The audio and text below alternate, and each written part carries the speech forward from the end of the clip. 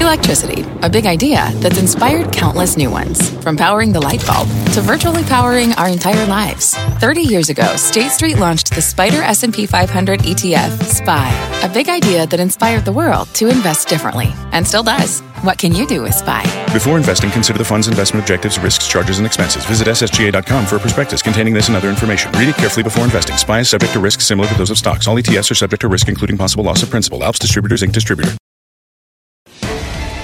Live from the NASDAQ market site overlooking New York's Times Square, this is Fast Money. I'm Scott Wapner in tonight for Melissa Lee. Our traders on the desk are Tim Seymour, Carter Worth, Dan Nathan, and Guy Adami. It's, well, thankfully, the Friday finish line. Stocks surging to cap off one volatile week on Wall Street. So what's next for your money? We'll lay it out for you. Also ahead, hitting the mark. Will Target follow in Walmart's footsteps when it reports results next week? And later, a billionaire battle on a coming recession. Two titans with two very different takes on where we're heading next. But we have the one chart that will settle the score. And we begin with a wild and wacky week on Wall Street. The stock market seeing big pops, big drops as the bond market went bonkers. New fears that a recession could be coming, fueling all of that volatility. You can see the wild week right there. Down 380, up 370, 800-point decline, and so on and so on. So, how do you set up going into next first week? of all, great to have you on board. Thank you. Friday in the summer, and you're here having done like 7 hours of live television today. Without a pocket square. What does that tell you about my like of being No, with it you? tells me you put in the effort, man. You put one down and put one right behind it. Short show on Friday. Can we Sorry, just Tim. What does it tell me? It tells me some of the most violent rallies are doing markets that are headed lower. I do think this market is headed lower. When does it end? And I'll say this. I think it ends when the volatility index, the VIX, crescendos up around the 30 level. If you look at the last two significant market sell-offs, they've both been sort of followed or led by a VIX that culminates around 30. That's where we're headed. I think that takes us to an S&P 500 somewhere around 2650. We'll see, but that's how you know it's over. Dan, do you agree or disagree? Well, very interestingly, 2650, that's, so we've had two. Good way down. Yeah, we've had two of the biggest.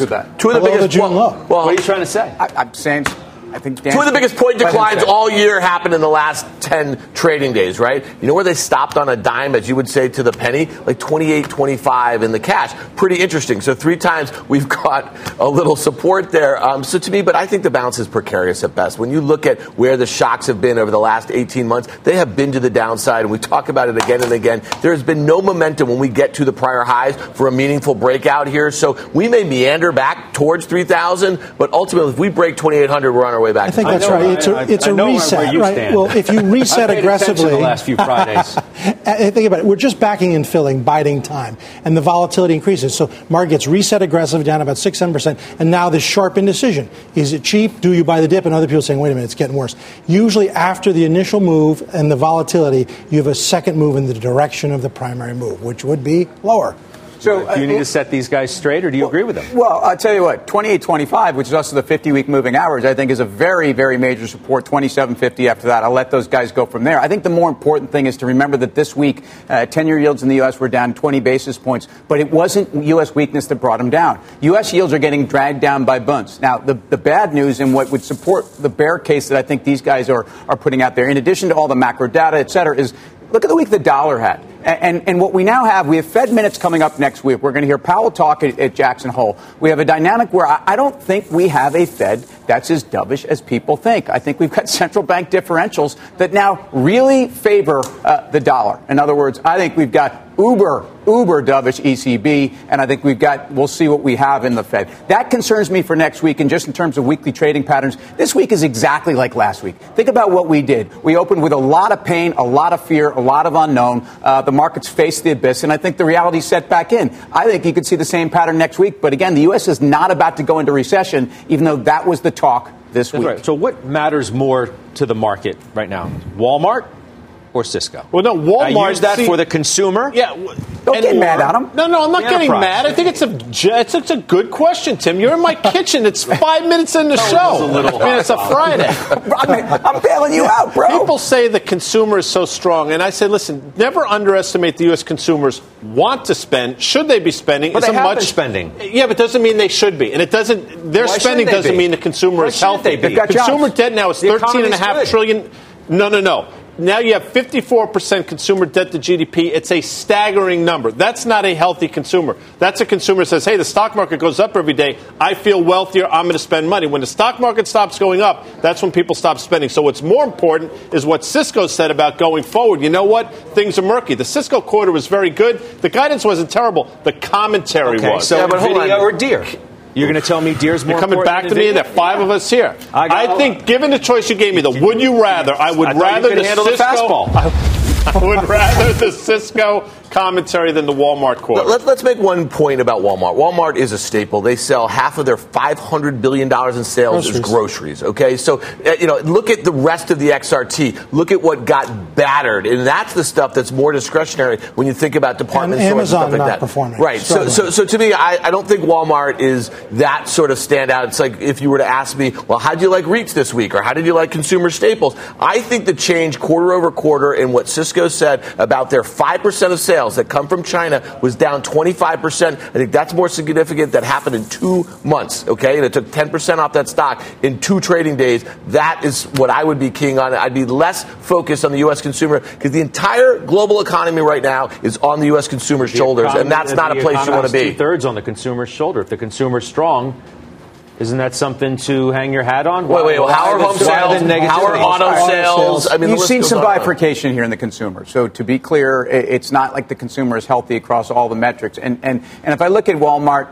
the 2.8% same-store sales comps were very, very good. Higher ticket prices, it's also very good for them. I think they're giving the house away, and I think ultimately you are going to see inflation feed through. I don't want to own Walmart at 23 times, but I do think that is a place where we're going to continue to look. Restaurant stocks, think of retail sales. They came in at 1% up this week. Was it Wednesday, where it was up 0.6, better than expected because of restaurant, because of online spending. Places where I think consumers are not breaking the bank. I think this is not good for luxury items, for high-ticket items, and for major discretionary. But there's no reason for the investor at home to be running out of stocks that have worked during this entire time. So everything in the staple space, in the restaurant space, in the Starbucks space, McDonald's space, I think has every reason to keep going. And as impressive as Walmart was, closed poorly today, and all it really has done is gotten back to where it was 2 weeks ago, meaning no follow-through on that big gap up. All right, so where are we headed next? It's a tale of two titans. We heard from Bridgewater's Ray Dalio and Carlyle Group's David Rubenstein in the past 24 hours, so listen to what they think.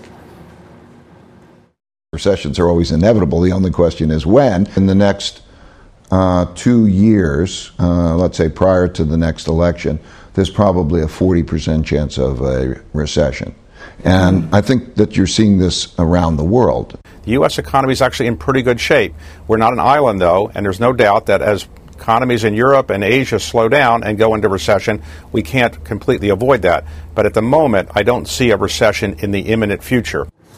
Okay, so the chart master is going to settle the score. Oh, Carter. That's right. So you want to go to plasma and break it down? Not company I belong in, obviously, but let's be honest. Of course you do. Both of them are very constructive. One said odds are 40% in the next 2 years. That's not bearish. And the other said economy is fine. That's not bearish either, meaning consensus is still very much, even at the Titan level, that things are basically okay.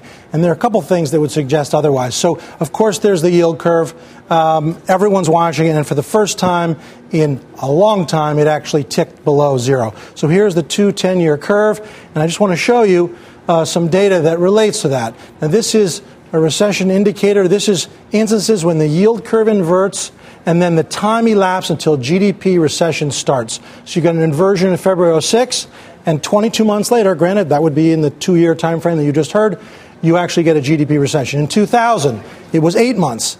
It inverted in 89. It was in July. It was 14 months. In October 80, the Reagan recession, 81, it was 9 months. Let's keep going. Go forward. 1978 to 1980 was 14. In 73, 74, that was a really bad bear market. At 50%, it happened in 5. The point being, and you see here that in 69, the table would argue, kind of what you just heard, that it's more than a year. But it can also be less than that. But the issue is it coming? And I think everyone would have to agree the answer is yes, all about timing. Another way to look at it, when the Fed tightens. So this is every tightening cycle since 1954. 100% of the time, ISM has fallen below 50. 92% of the time, you have an EPS recession. and 75% of the time you actually get a GDP recession. So the numbers are the numbers, the facts are the facts. It's not that much up to interpretation. It's all just about timing, and I guess that's the point here. We're all trying to figure that out. Now, the Chicago Business Barometer, this just printed 44. We know that overall ISM is still above 50, but the issue is, are we getting down into other periods where you were in recession? Now, keep in those three, and I'm going to put in the same chart, and we're going to mark off recessions. This is a recession, this is a recession, this is a recession. This setup, any more weakness, and there's nothing more to talk about. All right. Well, come on back over. We'll kick that around. Talk about. Well, there's a little bit more to talk about. I mean, I just say this is if you think about like the last two periods, I think those are the most important. 2007 and 2001, it was 22 months and 5 months, right, respectively. But in both instances, the Fed hadn't started to ease as they are right now. And also in both instances, I think it's really important to remember the S&P 500 started to sniff out the recession before we knew we were in a recession, and peak to trough was down 50% in each time. So the point is, if you're waiting for a recession to sell your stocks, that's not a great plan either. Right. I mean, is the greatest leading indicator of all stock prices, is it foreshadowing a recession that basically no one is willing to call? You're going to sell. But you guys are. You guys are calling it. A lot of people are calling it, and the bond market has called it. So to act like that, I don't think that there's some pessimism in the market, both in terms of positioning and, again, the bond market that's gotten well ahead of the Fed. Here's a tailwind. Very easy macro policy is something that's supportive. I'm sorry. The bond market down at 150 on the 10-year has done an enormous amount of easing already for the Fed. If you think about where first half GDP for the entire world has come in, it's not off that much despite what's clear about confidence. I think the most important place where there's no confidence, it's in the business community. There is a negative feedback loop. That is bad. But if you think about all we've had, and the fact that the market hasn't really fallen on its face. And I'm not even talking about the market. I'm talking about the U.S. economy, because while it is a global market, we will be vulnerable. There's no way we stand alone. There's no question that the U.S. is going to continue to be more resilient than the rest of the world. First of all, the market can go up for a long time after the yield curve inverts. Right. And even Bullard is saying he's not going to, and he's dovish as dovish comes. And even he's saying, I'm not that worried about it unless it's inverted for a longer period of time. Then you also get into what is the market. It's the S&P, the optical illusion. We know the mid-cap is down almost 20% from its peak. The BKX, the industrials, all the things that we've covered and continue to cover. So that the issue is it imminent? You heard from two of the biggest people of all. They said no. But is it coming? There's no way around that. Now, who can time it? I suspect it'll be sooner than people think. But and I think it becomes down to levels of relativity in terms of what this move is, because I don't think you guys are suggesting a 50% move tomorrow, but you are pointing out that in past recessions, this has what, you have seen peak to trough drawdowns of as much. I think the market right now, and again, when you talk to the pessimists in the market, they're talking about black swans. They're not talking about 5 or 10%. They're talking about 20 or 40%. And I think that's really where there's bifurcation. Q4 2018, we had a 20% peak to trough decline, and it came like that, okay? And I think what Carter's other point is that there's a lot of stocks, big stocks, Amazon, Apple, they're already correcting. Their trends are already broken to the downside. Back to 205. But it's still down 10%, Scott, from its all-time highs, and it's never confirmed a new high in the S&P 500 in the last year. And so that is a problem. Small caps haven't done it. Banks haven't done it. And industrials haven't done it. Energy hasn't done it. So he's yelling and pointing. You know what I like about this market is correcting in a lot of different ways right now. So maybe that is the warning sign that's flashing that you're not listening to. He pointed again. Well, that was a little close. Too close for comfort there, pal. All right, coming up, the Dow handing in its third straight weekly loss. So could this be the perfect time to go bargain hunting? Our traders will tell you where to look. Plus, Carter, he has one sturdy home builder trade. He's going to break that down in the charts. We're live from Times Square in New York City tonight. And there is much more fast money right after this.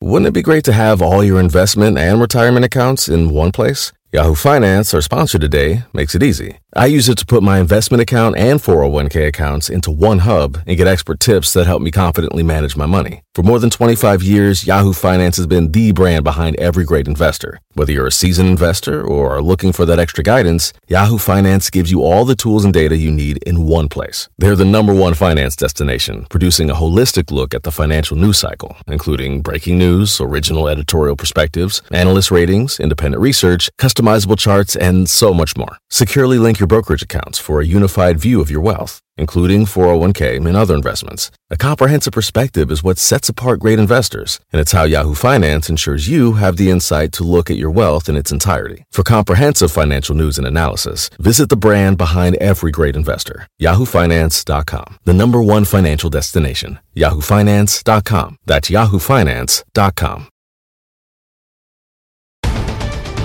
Oh, we have a news alert on Aramark. Eric Chemi back at HQ with the story, Eric. That's right, Scott. Looks like this could be an activist situation that's starting to brew here a little bit. According to an SEC filing, investment firm Mantle Ridge says it plans to have discussions with Aramark's management about possible changes at the Philadelphia-based food facilities and uniform services provider.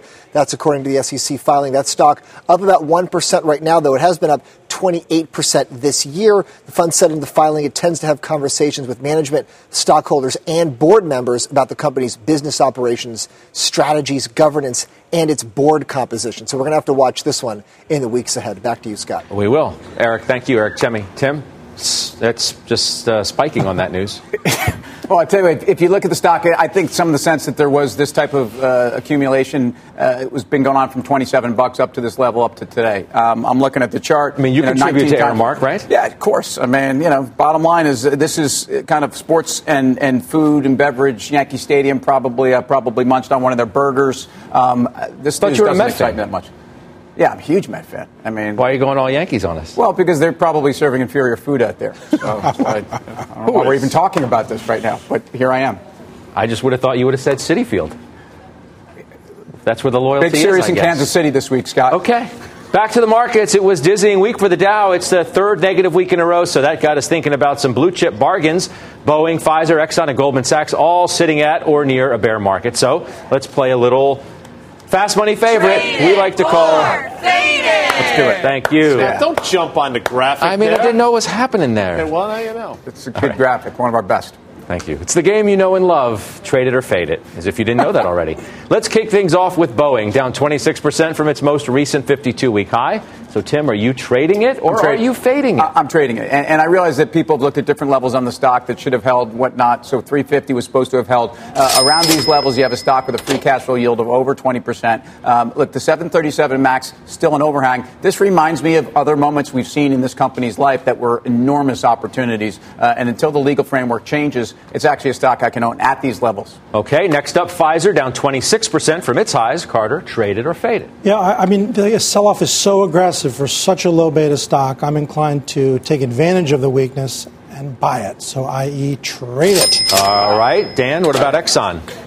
Listen, this one is in a horrible downtrend. It's obviously in the hands of just kind of all this macro data that we're seeing. And obviously the direction of crude has gone the wrong way here. This thing is in a horrible, horrible downtrend. It got a little bounce this week off a level it should have bounced from. But to me, I think you're looking at the 2010 lows if you have a break of 65. So I see no reason to rush in. You're a buyer of Exxon, no? I tend to stand in behind this one. You're hosting the show now? Well, is that what's happening? I'm a little worried. We're busy looking at... Okay, sorry. All right, Goldman Sachs. Goldman. Scott. Gee, I wonder what he's going to say. What do you think I'm going to say? What do you think I'm going to say? You're going to say fade it? I'm going to say fade it. You thought I was going to say trade it. No. And look. Well, there's only two choices, dude. There are only two choices. That's an excellent point by you. I mean, Goldman in name only there, sports fans. I hate to say it. It pains me to say it, but I don't think you want to own any of these banks, quite frankly. I mean, Citibank is now trading at 75% of book value. Goldman Sachs, although not as bad as Citi in terms of exposure, I think deserves a multiple around there. So had a great run to the upside. I think you're going to see the stock trade 185 before it goes back to the recent highs. Okay. All right. Good stuff. Up next, hitting the mark, how options traders are betting on big moves from Target when it reports results next week. We'll break down the action there. But first, fast money, fast cars. Robert Frank live outside of Pebble Beach, where the luxury auto market is in the driver's seat. And so is Robert.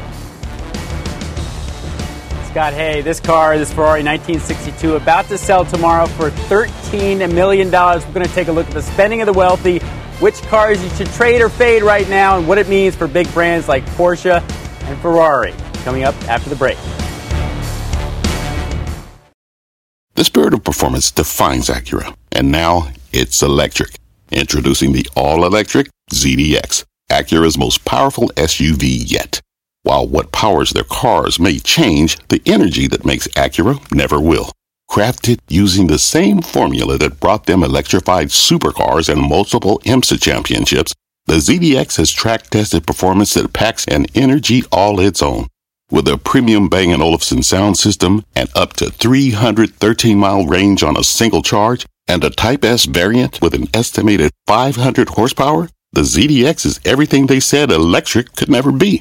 It was built with the driver in mind, just like Acura's been doing since the beginning. We could talk all day, but the only way to experience this electric performance is to drive it yourself. Unlock the energy and order yours at Acura.com.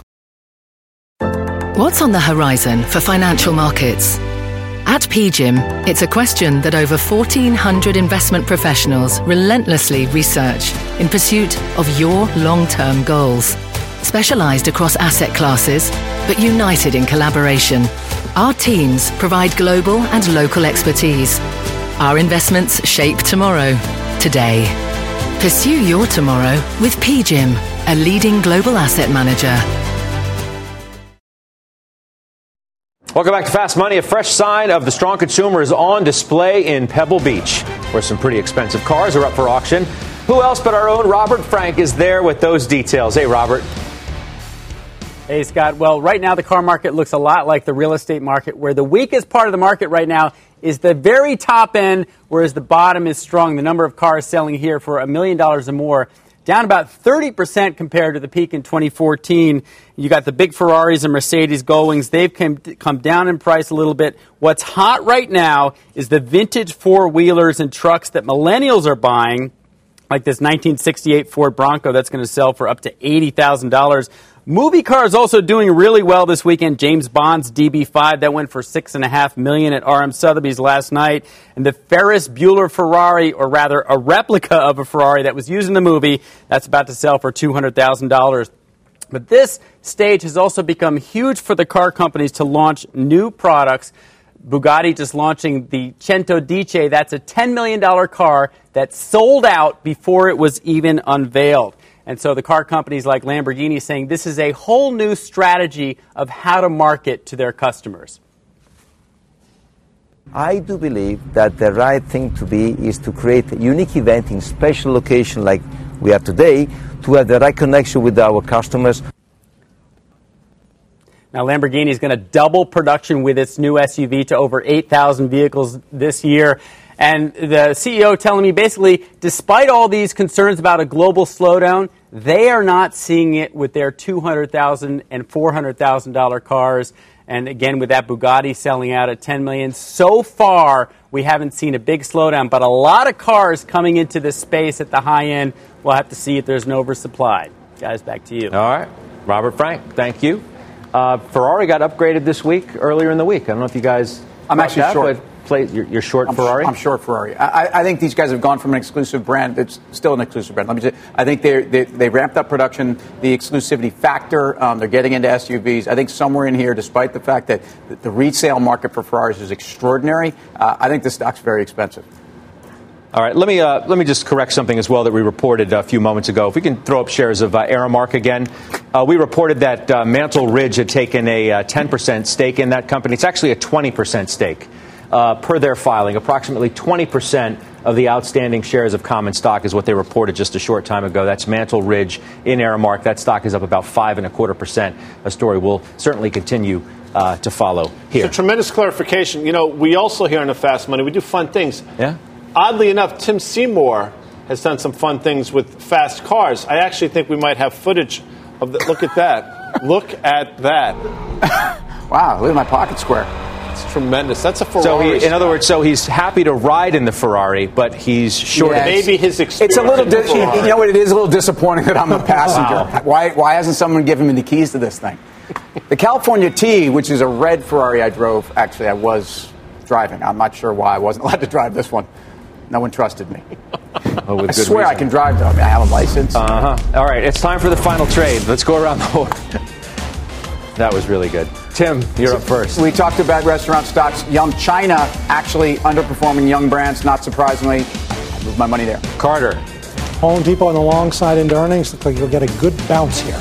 Danny. Shocker, Tim said something smart. The dollar, coming out of this week, the Dixie nearing new breakout high. You see it play it from the long side. A nerve earlier. Guy. Big away tonight, Scott. You can see the finish line. I can see it in your eyes. Eli Lilly got too cheap. All right, that goes high. All right, good stuff, everybody. Thank you for that. All right, that does it for Fast Money. Stick around, though. Options action is coming up next.